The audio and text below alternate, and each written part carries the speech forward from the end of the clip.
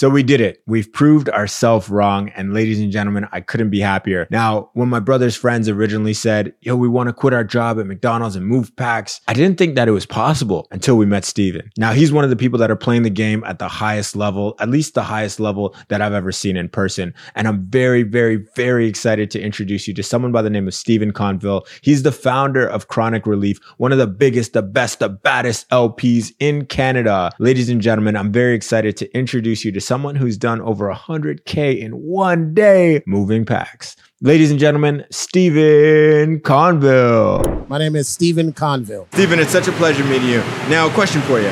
You remember the first time you made 100 grand in a year? Big year, 99, 2000. All right, so what were you doing at the time? Man, I was a stockbroker, investment advisor for a bank's own brokerage firm. Wow, how did you even get into that? You know, I have to give a shout out to my mentor, Mr. Mark Ward. I was a banker for a major bank that he worked at, and he was the regional investment specialist. And he used to come by in his nice suit, and I saw this black man, you know, just doing things, and people gravitated to him for his wisdom, his knowledge. It was something to behold. You know how people want to be like Mike? I wanted to be like Mark. Okay, so you want to be like Mark. So what was the first thing that you did? Like, did you know him when you saw him, or like, did you get introduced by someone, or were you like, oh my gosh, who's this guy? Because it's 1997, and I had an inkling that I liked investments because I had already done my Canadian securities course. I had already done my professional financial planner, and that's how I got this job at this major financial institution. Big bank.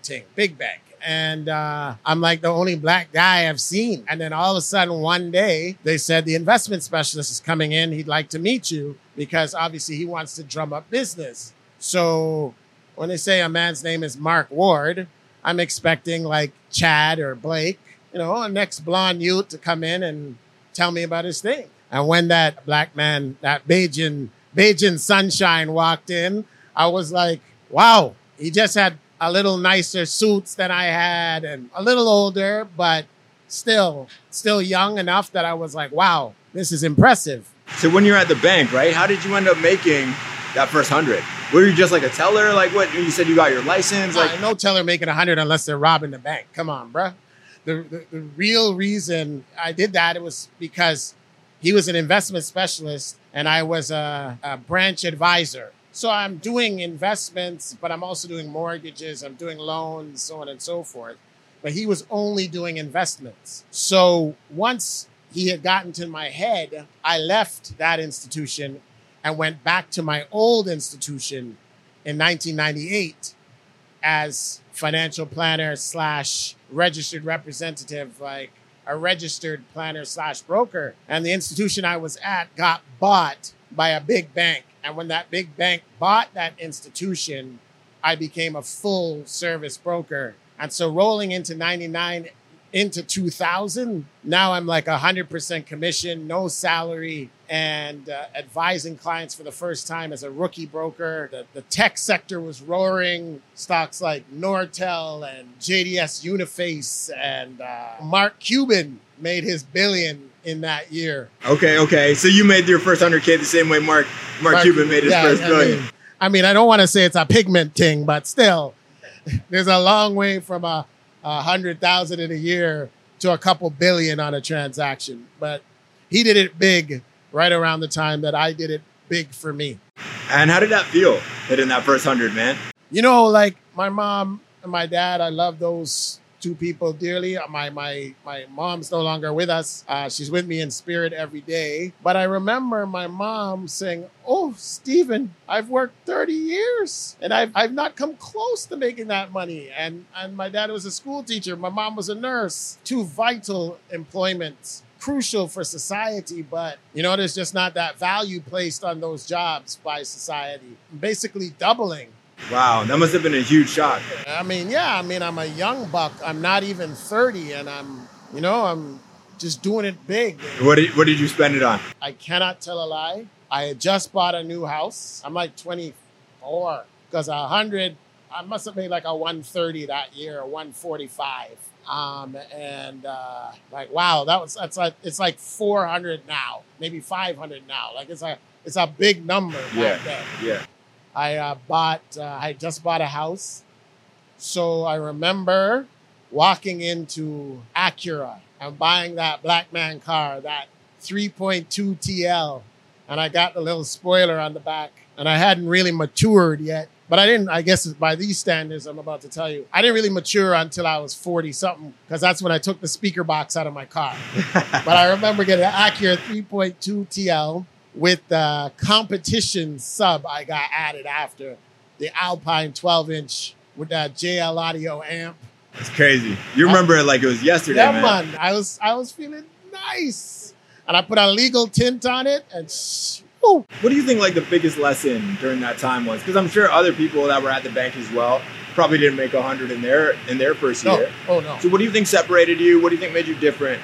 And what do you think you did that changed the game for you? To this day, I still deal with racism, but depending on how determined you are, you cannot be denied. You cannot be denied. My mother made me memorize heights of great men reached and kept were not attained by sudden flight, but they, while their companions slept, were toiling upwards through the night. I try to send positive thoughts and words of encouragement since I met you, but all of them are about go get it, especially as a man. Like if you are a man and you were under the age of 40 and you were working less than 60 hours a week, something wrong with you. Okay. So you were working around the clock then? I was working hard, bro. Hard. Now, do you remember the first time you made 100 in a month? You got to tell us the story, man. 100,000 a month. I'm a more senior investment professional, different firm. I got clients like former Raptors coach Sam Mitchell. I'm doing some charity work with Beast Mode Marshawn Lynch. Shout out to my dog, Michael Pinball Clements. Managing money for celebrities, managing money for high net worth individuals. Shout out to my old school dog, Harvey Stensler. We're right near the High Holiday. One of my mentors, Bernie Locke, two Jewish men that I learned a lot from. And man, my business is doing well, and I'm probably making $400,000-$600,000 a year. I remember a few nice insurance policies, as well as I had a good month. And that month, I remember making, I think it was $169,000 that month. Yeah, you know what's crazy? When you tell me the story of 100 in a month, you don't feel as passionate about that 100 in a year.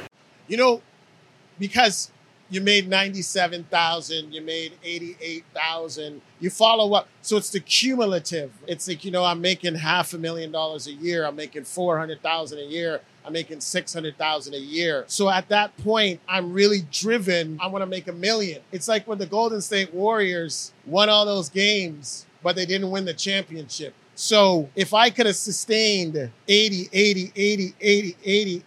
and made $1 million in a year, I would have been more stoked about my accomplishments than making 100,000 in a month. You kind of get what I'm saying? So it seems like you set the bar pretty high for yourself. You know what? It doesn't matter whether it's in your career, whether it's in your recreation. The key to everything is consistency. If you made 100,000 in a month only once, it's like, who cares?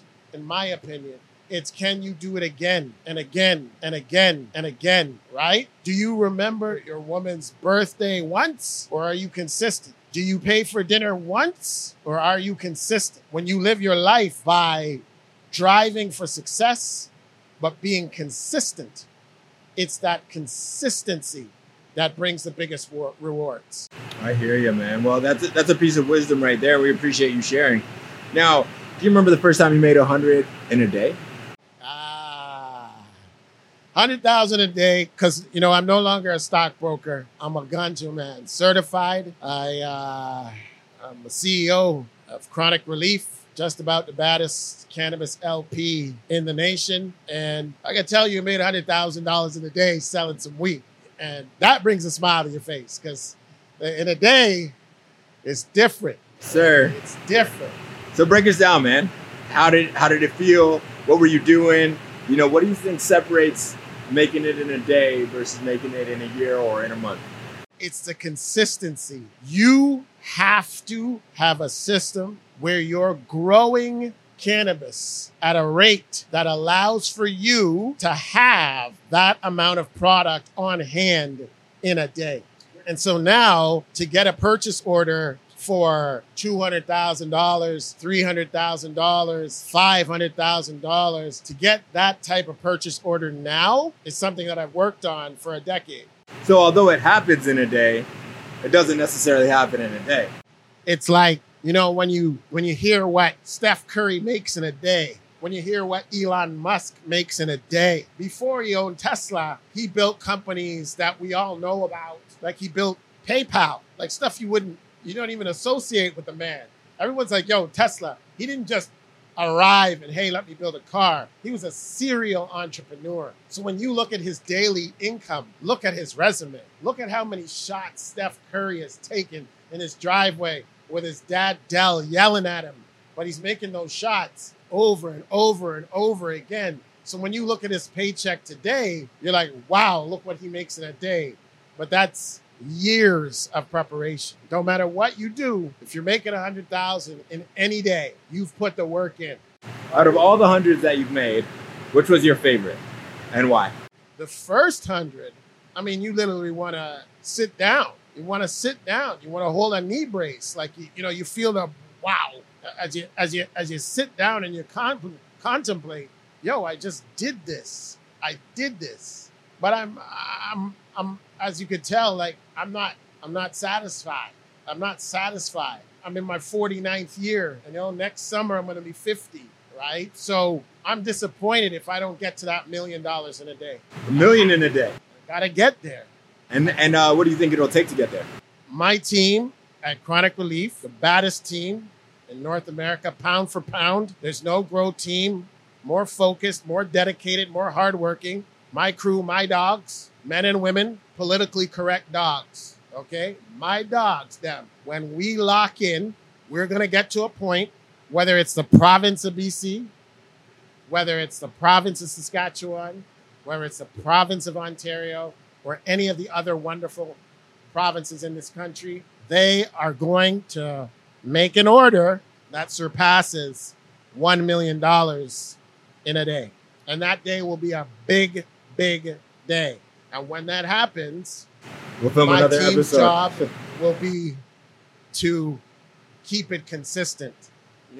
Yeah. That's the thing. So if you were to boil down all this experience, let's say you were to meet like the 16-year-old Steven, what advice would you have for him? Learn that Wordsworth poem that my mother ingrained in my head. Heights of great men reached and kept were not attained by sudden flight, but they, while their companions slept, were toiling upwards in the night. I cannot think of a domino game I missed. I cannot think of a party that I did not attend. And I grew up in the generation where we partied. We put partying on the map in this country. We were the sweat generation. We partied more nights than you guys could ever think, all of you young people. But when it was time to put the work in, the work got done. If you look into my eyes, you will see a drive that burns, because I am about success. I am not about being average. I'm not doing no average things. And once you are locked in like that, nothing can hold you back. Nothing can hold you back. Maybe society's racism has prevented me from making $1 million in a day by 40, but it won't stop me from doing it. And what's wrong with that? If you didn't make the NBA at 23, but you made it at 24, what is wrong with that? If you become a neurosurgeon at 31 instead of 29, what is wrong with that? If you didn't get your big break in acting until 35, what is wrong with that? Nothing. The only thing that's unacceptable in my world is not trying your best and not working your ass off. And shout out to all the women who work hard. But if you're a man and you are not wired to work, something wrong with you. Get up and work. I don't care, because you can start out as the fry guy at McDonald's. and you can get into their ownership apprenticeship program, and you can make $1 million a day as a McDonald's franchise owner, one of the most coveted jobs on this planet. There is nothing that can hold you back. Beautiful. Well, Steven, we appreciate you, man. Thank Big you so up much yourself. Yes, for taking the man. time. Hey, before we rock out of here, man, let us know where we could find you, where we could learn more about what you got going on. You can get at me at Stephen Conville, or you can get at my firm at Chronic Relief TO. I'm telling you, our firm is going to do big things in 2023. We're going to be on the shelves in Ontario. We're going to be on the shelves in Saskatchewan, and we're going to be bringing that fire, old school, grimy, urban ganja. Hey, you know what? One more question. Sure, man. How did you end up going from banking to weed?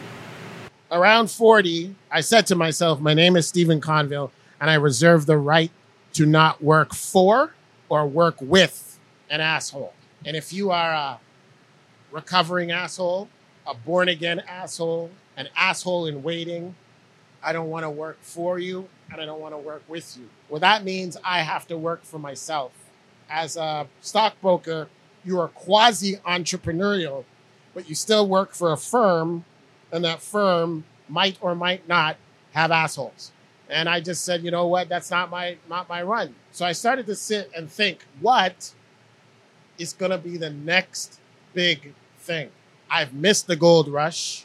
I've missed software. I've missed hardware. I've missed oil, diamond. What's next?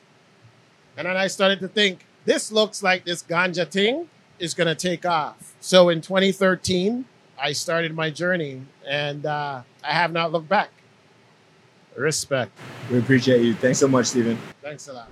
And you see, the cool thing that I learned from Steven is that although it's 100K in a day, it's not really 100K in a day. And I think there's a lot of wisdom that we could pull from this episode. And I really, really, really enjoy the quote that his mom once told him. Now, the heights of great men reached and kept were not attained by sudden flight, but they, while their companions slept, were toiling upward in the night. Ladies and gentlemen, I hope you gained as much wisdom as I did. And I hope you enjoyed meeting Stephen Conville as much as I did as well. Once again, I'm your host, Javon.ca, and we'll see you next week on 100 Ways to Make 100K. Peace.